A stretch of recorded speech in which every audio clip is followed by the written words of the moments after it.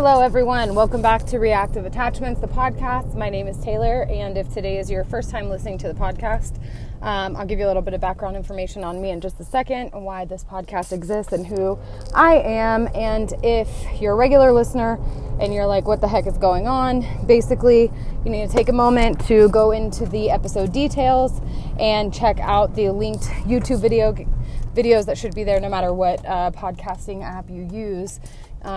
You should have that information because this is in reference to Micah Stauffer. Some of you may know what's going on of the regular listenership, and then some of you may be like, what is this about? Anyway, so for those of you who stumbled upon or you were sent this podcast in reference to Micah Stauffer,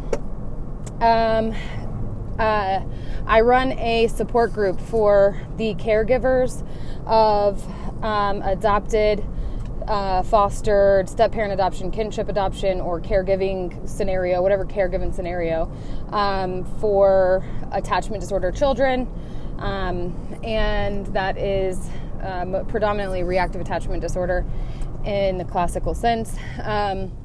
I have been in this world for about 15 years.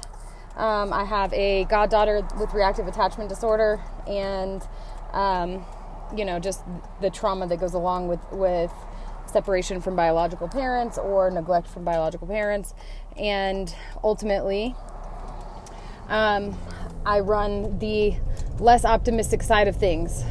So basically, people that have been with their children for a long time, they have been through the system, they've been through social service resources, residential treatment facilities. They have come to terms with the facts of attachment disorders and what they really look like and how difficult it really is. It never was supposed to be as large as it is, and it's in an effort to protect the privacy of these people that I don't ever really mention where they are, how you can find them, or join that group. It's just not appropriate, and it goes against everything that I've done to make sure that it stays safe. So though I don't expose it, it doesn't mean it doesn't exist. It very much exists, and I exist to protect them and the parents and caregivers that are associated with that. So I'm not going to, it's been really convoluted as far as like me actually recording this and getting my opinion out there and dealing with a lot of the feedback from, people just messaging me and whatever. And my opinion has not really changed from the beginning, but definitely there have been a lot of communications with people asking me to listen to this or read this first and then consider, what I want to say, blah, blah, blah. I had no experience with this family. They're a YouTube family. They have almost 1 million. I think they're around like almost high 700,000 subscribers on their YouTube channel. It's like a family, parenting, cleaning, whatever type YouTube channel. It's not something that I would normally in my own endeavors watch. She and her husband Jim have 4 biological children plus Huxley, which is an international adoption from China. And ultimately, without trying to keep it too suspenseful, I'm just going to get straight to it here. Basically, what's happened, the internet, I feel it's the internet that has picked up this word. I mean, I watched the video and I don't recall it saying rehoming, but the internet has picked up the word rehome like we do our pets. Okay, so they're saying that Micah, she has rehomed her international adoptee, Huxley, and ultimately the internet is going ape shit. People want to know what I have to say about it. And they're not going to like what I have to say about it, probably on either side, because it just is like everything else I talk about, which, what do I talk about on this podcast and why? I talk about things that are specifically not favorable for the adoption fostering community. Like, I don't necessarily believe that drugs are a reason to remove biological children from their parents. I don't think that placing children in foster care is always even the right idea. I think reunification should be more of a focus than parental right termination. I think that, people that adopt for reasons like infertility, if they're adopting foster children especially, but any child, I think that it's usually listed in their mind as like a worst case scenario, second option. People that adopt that have biological children, a lot of times it looks like an elitist white people move. That's the truth, especially when they're international. And they don't want to talk about the facts, and the facts are that we don't oftentimes know how these children truly ended up in the facilities they're in. We don't speak the language, we don't know the culture, and we just assume that what we're told is truth. We hope it's truth, and we keep on pushing. This baby was, abandoned, dropped off here, blah, blah, blah. But a lot of times these families, they are solicited monetarily. They are blackmailed into giving up their children for adoption. They are trafficked from, older humans that are capable of giving birth, and they get pregnant and they have these babies and sell them through the sex trafficking, global sex trafficking networks. That's a very common thing. So when you're asking for my opinion, you have to keep in mind that I don't have an opinion that's really favorable for any of these things. So let me just start by saying that. And I'm not going to go in too deep on what my opinion is. You can listen to other episodes and find out. But it's definitely not like, international adoption is so amazing and I don't want this to put a bad name to it, because I don't believe that at all. So there's that. I also don't believe that we as a society are in any way, shape, or form ready for the truth of adoption and the primal wounds that occur when you take a biological child away from the mother. I don't care what there is to say about it. I mean, the genetics, this is a person that made a human in their body. Their blood is the mom's blood is the baby's blood, and that is that. Like, there is, in fact, a wound when you pull that child from this person who made them inside of their body and carry them there, I don't care what anyone says, whether it's the right choice or not for the parent. Like, I get it, but it doesn't mean that there isn't a wound. Okay, so getting back on track, so I try not to ramble too much here. Micah Stauffer and her husband James Stauffer, they came on a YouTube video, I think it was May 26th, saying basically that even though they haven't been showing Huxley's difficulties, they have really been struggling with Huxley. I think they got him in 2016, or they started the process in 2016. She says she was under the impression, and I'm going to link some videos to clarify this if you need to pause and go watch those first. So she says that there was some indication that he had a brain cyst or something, but that his cognitive was all in check. He could communicate in Chinese. He could understand Chinese. He could write a few characters in Chinese even, or at least recognize them, I think she said. But the truth was he cannot communicate. So, not in Chinese or any other language for that matter.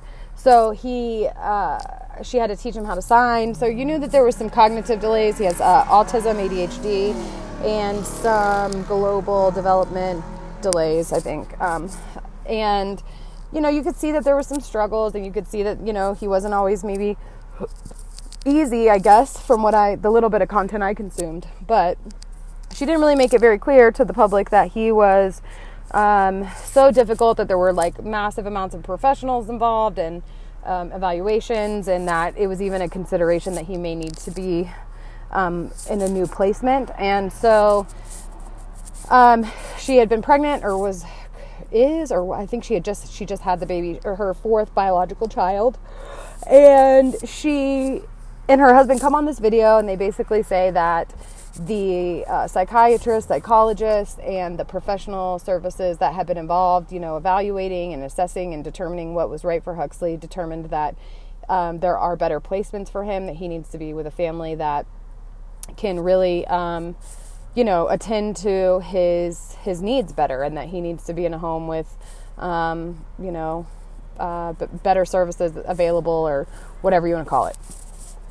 So ultimately, the internet has clapped back. They're begging for privacy and understanding, but instead they were met with outrage and controversy, and then even they have a lot of professional, influencer type branding sponsorship deals, and they've lost what seems to be a lot of those. The New York Times is involved. The Washington Post, I believe, even wrote about it, an article maybe. And I have been asked my opinion and to speak, and initially when it was all out there, I was kind of talking about it in support format, like in different groups, and then comments on, I don't know, YouTube maybe.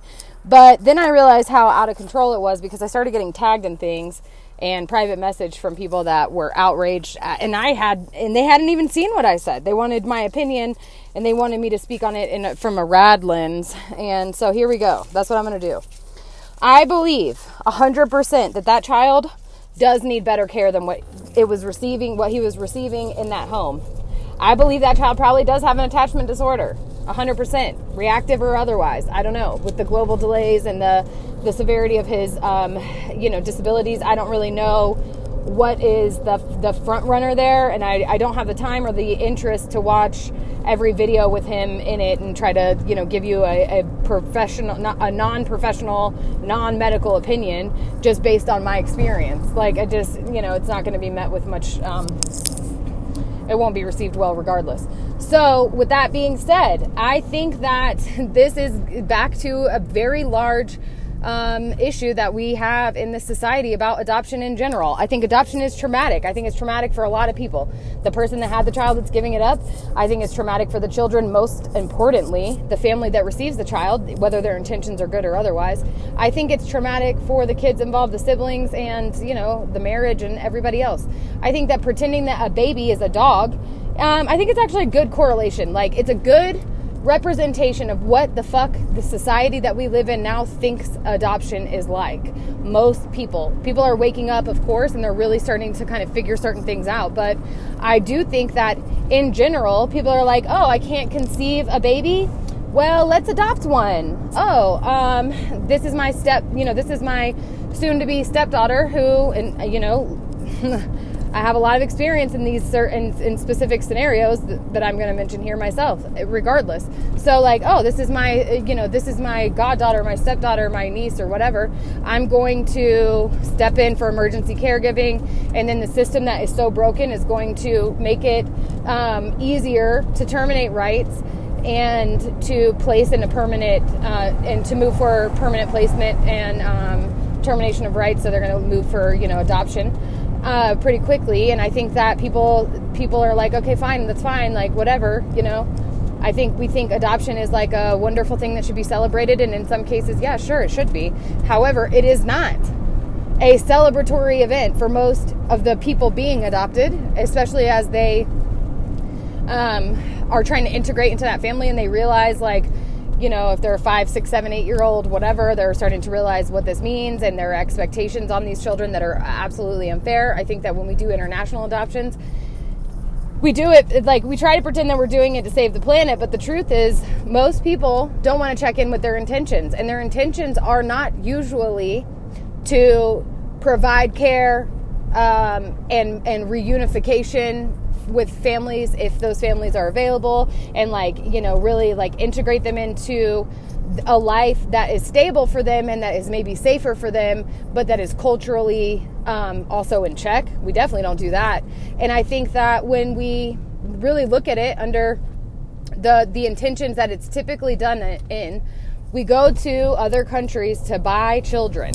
Okay, that's what we're doing. We go to other countries to buy children that are much younger than the children available for us to buy here. And we can paint it any way we want to paint it. We could say that isn't the case. We can say it isn't this, it isn't that. But the truest intentions are most likely going to fall in that category. And I think that we really want to believe that all the children that are available for adoption in other countries were just dropped off for financial reasons or whatever. But a lot of times it is that they're extremely handicapped. That's half the reason they're there, if not more than half the reason they are there. And if you're not traveling yourself over there consistently from the moment that the chosen child has been picked and you go to meet them, pictures and videos can be manipulated very easily to lean in a certain understanding. So disabilities and delays can be downplayed while the facility itself is being,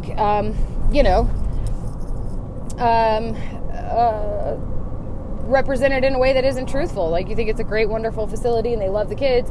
Well, maybe it isn't really that. But on video, if you get the highlights of the best parts of every scenario, you can make it look any way you want to. So if you only go there a year and a half in after sending money and doing all the paperwork and whatever else to meet this child, and that's your first time really meeting the child, which I commend Micah Stauffer for one of the videos she did, like, you know, 5 things I had to come to terms with, or 5 things I didn't expect adopting my Chinese baby, or something along those lines. She says, like, she had started to assign a personality to this child that wasn't, in fact, who the child was. She says that she was told, you know, attachment may be difficult. There may be some bonding, you know, inequities there. It may take you a little bit longer than you expect. And she also didn't think that was going to be the case. She thought that she knew better. She thought that she, you know, had this wonderful bond with her biological children and that she could duplicate that.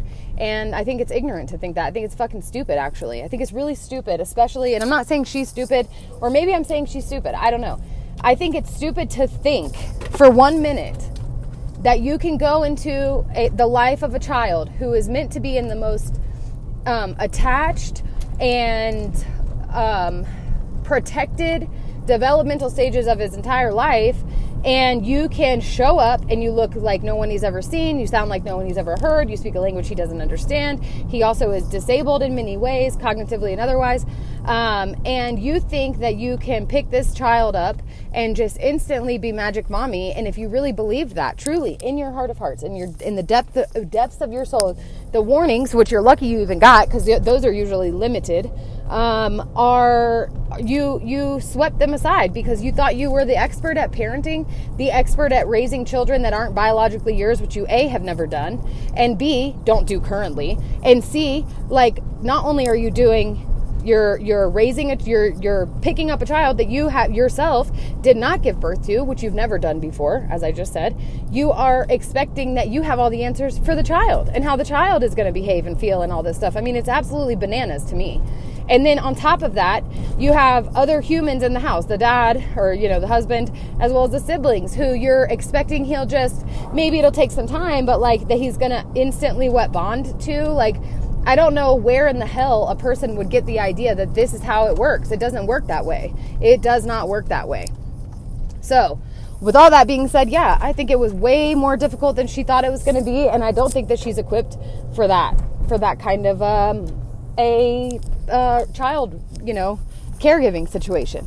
Like, we are kidding ourselves if we believe, okay, as individuals or as people that are in the world of parenting, we are kidding ourselves every single time, every scenario. If you believe that any of this, attachment, adoption, parenting, acquiring of children, if you believe that any of it is ever going to be cut and dry, it's not. Okay? Most of the time what we have convinced ourselves of is all bullshit. Just keep that in mind. I think that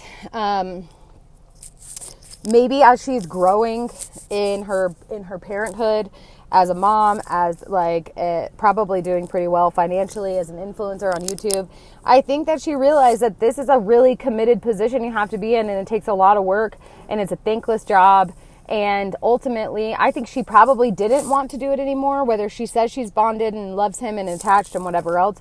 That's how you know it's not the same as your biological children. Because if somebody was assessing all the needs of your biological child and said they'd be better off in a different house, you'd lose your whole mind. You'd lose your whole mind. But I believe he probably was better off in a different house. I believe most children that are in this situation, and reunification with their biological parents is not possible, that they do need to attach. Yes, I believe that. But I think that the expectation of what their attachment capacity is way out of whack. And I think that the biggest issue in these situations are the places that are, the placements that are considered, you know, top of the line should always be, and they are not, but they should always be people that have experience, maybe even training, required, some kind of required education, training, background, and understanding, medically and otherwise, in these specific types of traumas, because they are traumas, and they don't need to be the kind of people that are out there with empty wombs expecting to fill them with adopted children. They don't need to be the kind of people that are out there with elitist motivations of saving babies from other countries. They need to be the kind of people that are fully aware of the possibilities, and what kind of child they're going to get is never, you never know, you never know what a child is going to develop into. But if you place them in a home that is trying to integrate in an unrealistic way on top of the disabled variables here, like we have disabilities that are really contributing factors, I don't think that is ever the right scenario. And that's oftentimes where these children end up, whether they're sought after from international situations or they're placed through foster to adopt or whatever. And I'm going to keep this episode short because based on the analytics, like, people don't like my long 1 hour rants. But I'm going to say this, like, I think it's nice to compare it to animals, because that is like what the fuck we're doing now. And it's wrong. It's dead wrong. It is rehoming. Oh, I got to move into an apartment and they don't take pit mixes, so I need to rehome this dog that I adopted. That is kind of like what's going on in the system. It's like, hey, biological parents aren't really working out right now.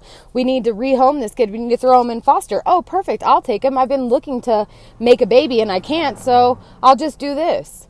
No.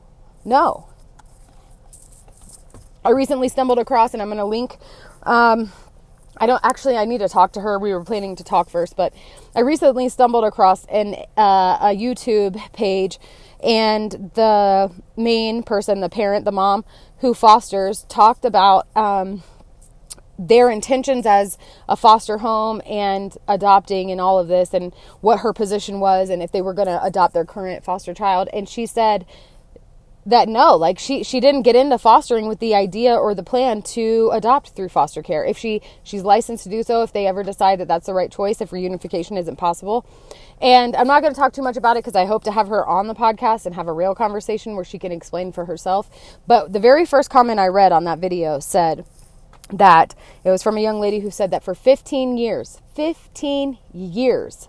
her mother fostered a young girl, and it took the parents, I think it was a drug situation maybe, it took them 15 years to get their shit together. 15 years, and they still reunified. And the foster child, who's now an adult, is so grateful that they were never removed, parental rights were never removed, and they were so happy to have both families. And she visits every other week, and she calls every other day, and like, she's super close to them, but she's super close to her parents too. And that is like, outside of international adoption, because I don't have a real well-formed example of what I think that should look like, but I have a lot of examples of what it should not look like. And I can tell you that going over to another country one time, which is just for pickup, or AKA delivery of your child, I can tell you that if your intentions aren't in check, and that if you're not being realistic with yourself, like, I don't really know. I don't know. I know that these adoptions do need to happen. I know these children do need homes, but I think there's a whole market and a whole industry of financial motivation. There's an elitist factor here. There's a lot of things that are, I don't, in closing, let me say, I need to think about it and do more work to understand really what my opinion is. I know a few people in my real life. I even have some family members that have done it. I know a gentleman that has 2 adopted Chinese children, and he is an alcoholic. Both of the children have very clear and have been diagnosed with RAD. There has not been any level of attachment or bonding after 8 to 10 years. They have spent over $100,000 total between private, residential treatments and different methods of trying to correct behaviors and assess behaviors and figure out what to do. And that's what they did. I mean, they went to China and they picked up a child, and they went back thinking that if they had a second Chinese child in the house, that the one child would bond with the other Chinese child. I mean, it's a mess, and I don't know what the right answers are because it's never been my focus. I'm mostly focused on domestic attachment disorder scenarios, from biological all the way to foster to adopt and on and on. But I think that what coming for her is futile. I think that she definitely knows, and she definitely is trying to figure out how to communicate that it was a mistake. And she won't say that. I don't expect that she'll ever say that. But I mean, it was without a doubt a mistake. And I think people are way too hard on her. They're way too ignorant of exactly what it looks like to care for a child in this way. I think they're way too unrealistic. Most of her followers probably came from the baseline of people who are looking to adopt for reasons that are not what I believe to be clearly pure and well-informed decisions on adoption. So I think people get really hopeful, and it's like it is the second best thing, and a lot of people are going that route for religious reasons or for empty womb reasons, and none of those reasons are ever going to pan out for everyone correctly. And then with disabilities on top of it, it is a giant undertaking. And I do think she made the right decision. I think they did ultimately choose the right the right route for him. And I don't know that she could have, like people are saying, she should have just stuck it out. I mean, I don't know that sticking it out would have been any benefit to Huxley if he's in a place that isn't serving him in a healthy way. And I don't feel that he was being served in a healthy way. I'm not saying she's a bad parent. I just believe that a certain level of training and education should be required in all these types of scenarios by people that have the time, the capacity, the heart, and the dedication, and that's what their motivation in life is to provide care for children that need care on a different level, not just a loving home with parents and siblings. That's not the same thing. It's not the same thing. Fostering animals, for example. You are fostering them, you are providing them with a home that is temporarily maybe saving their life or whatever until you can find their forever home. And part of that is like you have to, a lot of times there's a marketing aspect to it. And so many foster parents in the animal world end up keeping the fostered animals because they're the only ones in the scenario that actually have the skill set to deal with the animal. So, now the animal has had, it's like some kind of a medical issue, or the money was raised to have a surgery, and the recovery from that surgery is really long, and it requires a lot from the caregiver, or there's multiple amputations involved, or there was like a dog bit something or someone because it wasn't in the right environment. And now the only person really that has the capacity and the mental, the strength mentally, but also the education and the wherewithal to appropriately handle the animal in these types of scenarios is most of the time that foster parent that's been doing it for 30 years or like 10 years. And they're very well educated on like the needs of animals in this scenario. Hence why they stepped in. They wanted to do the right thing and they had the right intentions. I think that in fostering and adopting, so often people's intentions are, they are absolutely unrealistic. Their expectations are unrealistic. Their intentions are motivated by, unfair foundations. And then services that are provided, or services that are, middlemanning these transactions, if you will, they have a whole list of problematic tactics as well. Like they want to place these children in families that are not equipped to deal with the lifelong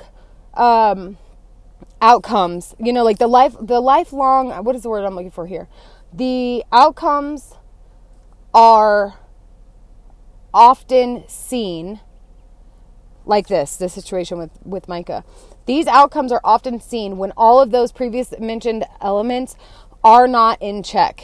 When intentions, motivations, and agendas and expectations are not clear, when training and education is not provided, when a commitment level of the parent that's adopting, it's, you can't choose a child with pictures and fucking videos, guys. Like, you can't. You need to get on a plane and you need to start going to China every month or whatever. If you can't afford that, or if that's unrealistic for you, guess what? You don't need to adopt. Sorry, not sorry. Like, I heard on another documentary I started watching last week, because I've been in the shits with this for weeks now, but like, I watched on another documentary where the adoptive mom, and this is, a 30-year-old person that that we're talking about. So it was many years ago, but she was happy that they flew the baby here so she didn't have to go to China. Like, what? You have to go to China.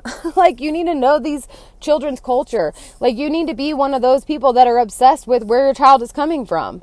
And if you don't have that, if that isn't a part of the process for you, and you don't want to know the culture in which that they come from, that they genetically, their genetics were formulated and come from this other country with this other culture. They've been, however old they are, that's all they know. You need to also be able to incorporate that into their teenage years, their childhood years.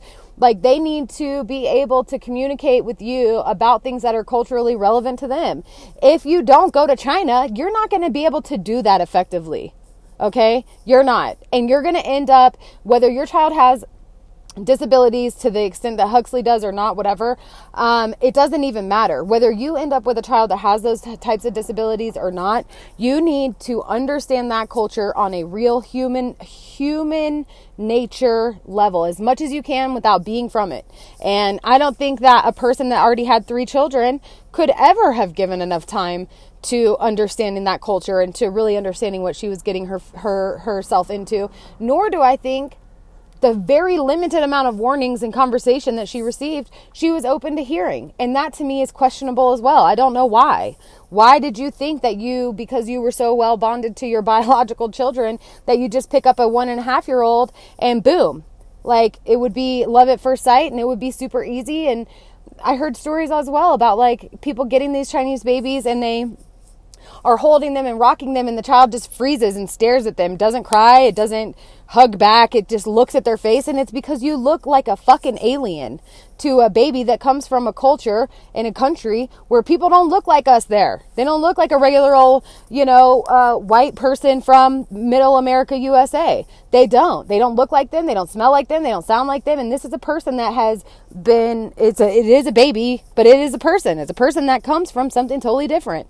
So yeah, I definitely think that Huxley should have been placed elsewhere. I think she should have never adopted him, to be honest with you. I think that there is an attachment disorder on top of some other very specific and very severe, from what I understand,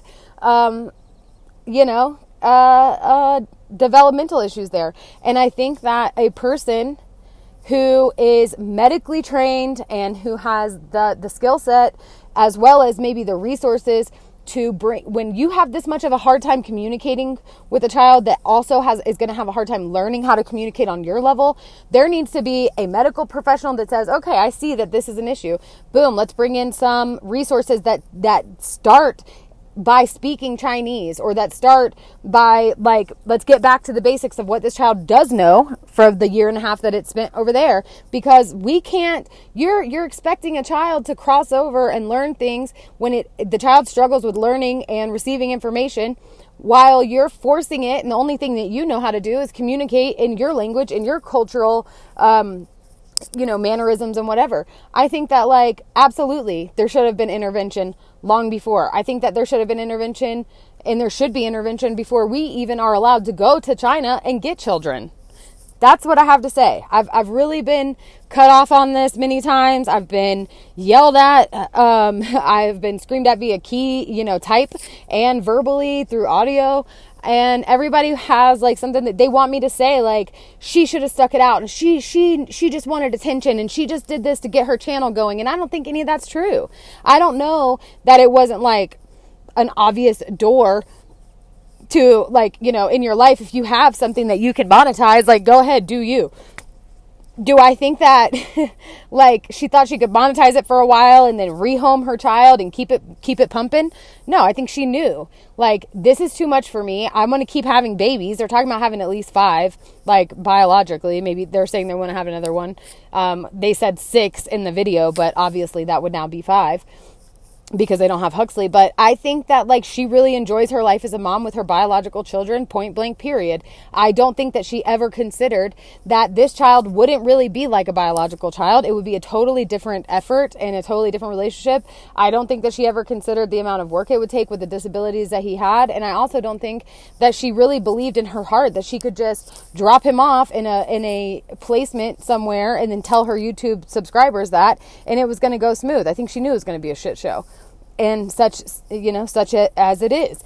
And this happens every day, all day long. The vast majority of people just don't know about the shit that's going on in this world because they're not involved in it. They're just giving their opinion from the outside. Oh, adoption, like the gotcha day, we think like of adoption as this thing that children should be so grateful for, instead of expecting children to be devastated that their parent A, didn't want them, or B, couldn't get their shit together enough to keep them. That like a lot of times children are not they can't integrate into families that they're adopted into, and moms and dads want to pretend that they're biologically part of that family. They want the siblings to recognize that. They want the child to recognize that. They don't ever really want to discuss the child's biological parent, whether they know or not. And then when they do find out, the adoptive parent gets their feelings hurt. And like, we don't have a firm grasp on adoption in general as a country, as a society, as a people. Okay. Our expectations of parents and when we should call DCF and when we should have people get involved, and those kids need to be ripped out of that home, and somebody should have called DCF, and why didn't, those kids should have been taken a long time ago. I hope those parents go to jail for the rest of their life. And like, oh, it's such a sad situation, blah, blah, blah. We have no real concept of the truth between attachment, bonding, parenting, child rearing, separation trauma, adoption trauma. We as a society are fucking lost. Okay. So when we assert our opinions on things that we A, don't have any understanding of, okay, none, and B, aren't experienced in our own life, like, people that are giving their opinion out about this situation that do not have a fostered adopted child, that have never internationally adopted, who like, please take several seats.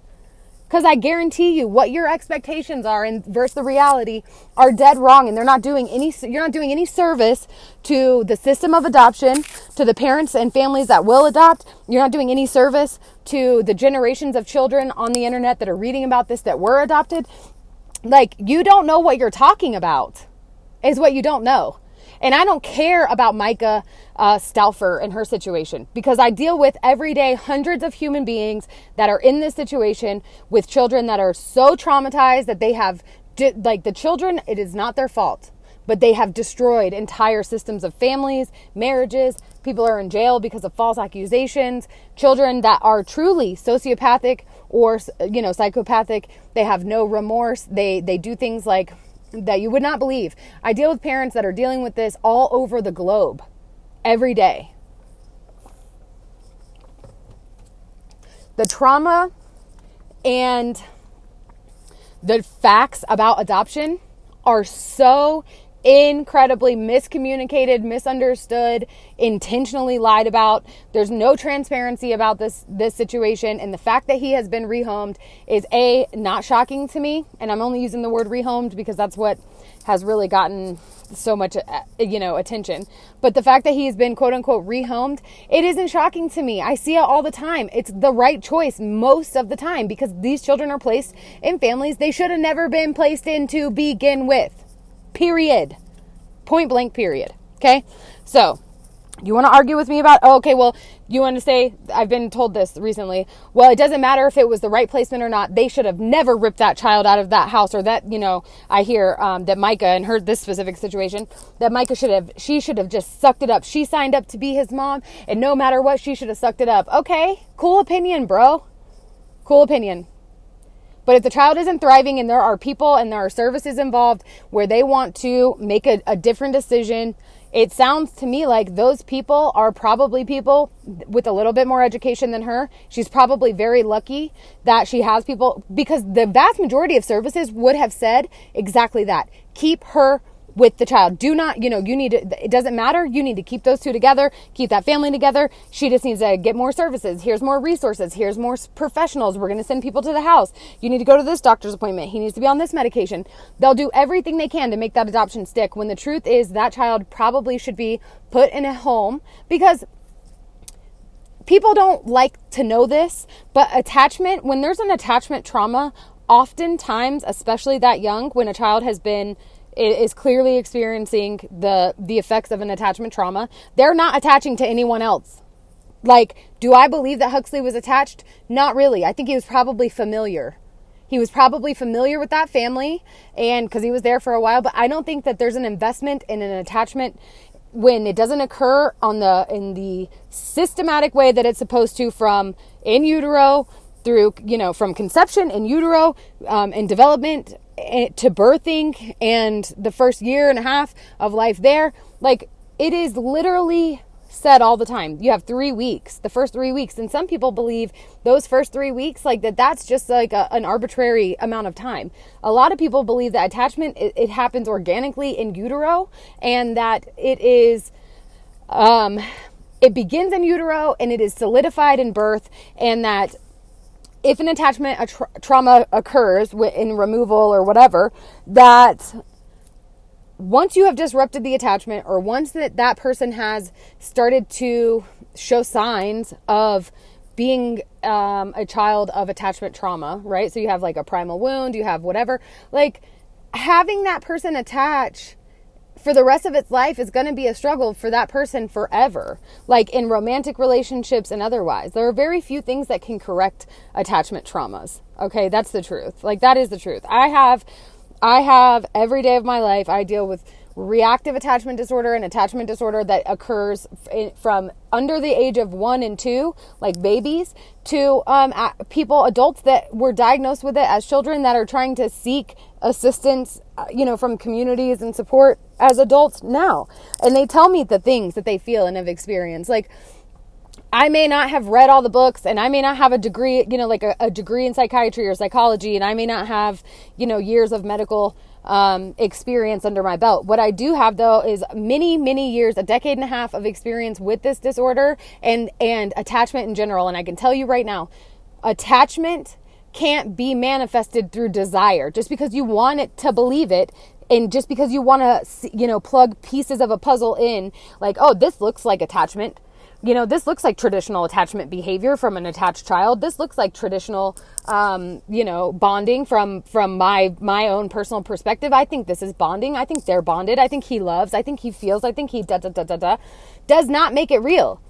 As the child ages, you will see how unrealistic your desire to make something into what it is not is in fact a detriment to you, your family, your friends, especially to yourself, mostly to yourself. If you are the parent and you are the one that is standing there trying to profess and believe and proclaim attachment has occurred when you know it isn't occurring, and you're really reaching at straws, you're going to be the one hurt the most, and that child is most likely going to effectively destroy you.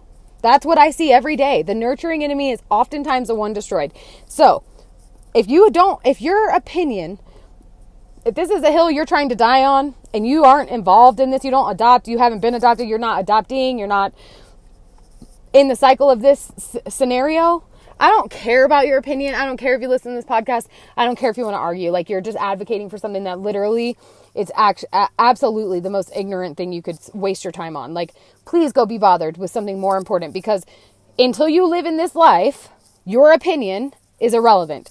If you are on the side of like, she should have stuck it out and she should have done this, and she just wanted attention, like, I don't have much for you other than to say that you don't know what you're talking about. Most importantly, because everybody's life isn't your business. First of all, you don't know the ins and the outs of anybody else's life. Okay, that's just my personal, outside of this topic, opinion. But within this opinion, within this scenario, my opinion is this: like, why she wasn't prepared and couldn't do the job is irrelevant, because now we have to look at, was she prepared? Could she do the job? My assessment is no. Is it the best for him to be placed elsewhere? 100%. Because it sounds like, and I can only hope that the placement he has, they say he's doing well there and whatever, But the placement that he has is far more capable. They have the capacity and the tools and the experience and the knowledge to take care of a child who will become an adult, who will eventually be an adult person in society here in America, that we want this child to have all of the possible resources and benefits and all the variables to line up in his favor. Do I think that Micah Stauffer had that for him, that he would have the best possible result? I don't. Period. I think you can call it rehoming. You can be absolutely outraged over it if you want. But in the reality of this world that we all live in, right? Like parenting, adoption, fostering, homing, residential treatments, doctors, resources, the state, services, blah, blah, blah. I think sometimes, most of the time, when a child is actually removed and placed elsewhere, it isn't so easy to have that done. It's actually very difficult. A lot of states, if you've adopted a child and then you try to basically, what are they calling it? Rehome that child, you'll lose custody and parental rights. You can even go to jail. But your biological children, they will be placed in foster care while they assess you, because it's considered abandonment. It's considered a very serious crime in a lot of places. A lot of people I know personally have dealt with this. Their biological children have been removed from their home. So it's not an easy thing to do. I don't really care how she feels. I'm not invested in her story. I'm not invested in her family. She's, like I said, not somebody. I watched her for the sake of this, but I even reached out to her just to see if she wanted to speak on the matter before I made a podcast about it, since it's not going to be a written out opinion by the masses. It'll be like my verbal, diarrhea. So, she obviously didn't read it or respond. Not that I thought she would, but, I did try to at least reach out to her and tell her that I'm not against her, and that I have protected her. I have defended her, not protected her, but defended her. And that's the truth. And so, long story short, I'm here to tell you that most of the people that are outraged over this, they don't know what the fuck they're talking about. And people that say, I love my biological child just as much as my adopted child, I hope that you feel that way truthfully in your heart of hearts, but you don't know that until you're faced with a situation to where you have to choose between your biological children and your foster children. And in those rare moments, we really see the truth. We see the truth of that biological attachment, and it is a different attachment, period, point blank, end of story. So if you only have biological children and you don't have any foster or adoptive children or whatever, again, your opinion to me, it's so irrelevant, because everybody wants to believe what society and the system has taught us, which is all you got to do is fill out a piece of paper, boom, move the kid in, and it's yours, and it's wonderful and lovely, and it might as well have come from your womb. Not fucking true. It's not true. It's not that easy on either side. So I'm going to go ahead and end this. It's way longer than I wanted it to be. There is going to be a part 2 following up to this, hopefully, because I have something else very important in this category that I experienced myself with facts, like in written factual proof about foster to adopt, that I'm going to be posting episode 2 about, just for evidentiary purposes or whatever. You can find me anywhere at Reactive Attachments. That's on Instagram, Facebook. You can email me at reactiveattachments@gmail.com. I also have a phone number on our Facebook, Reactive Attachments. You can find us there. You can text me at that phone number. I don't have it in front of me, and I'm trying to wrap this up, so I'm not going to repeat it, but I will put it in the episode description. And if you have questions, you can text that number. You can email me. You can reach out on social media, send a voice message on Anchor Podcast, whatever you need to do. All right, you guys, I'll talk to you soon. Hopefully this wasn't too crazy. Love y'all. And we're all just doing our best, right? So, I'll see you on part 2.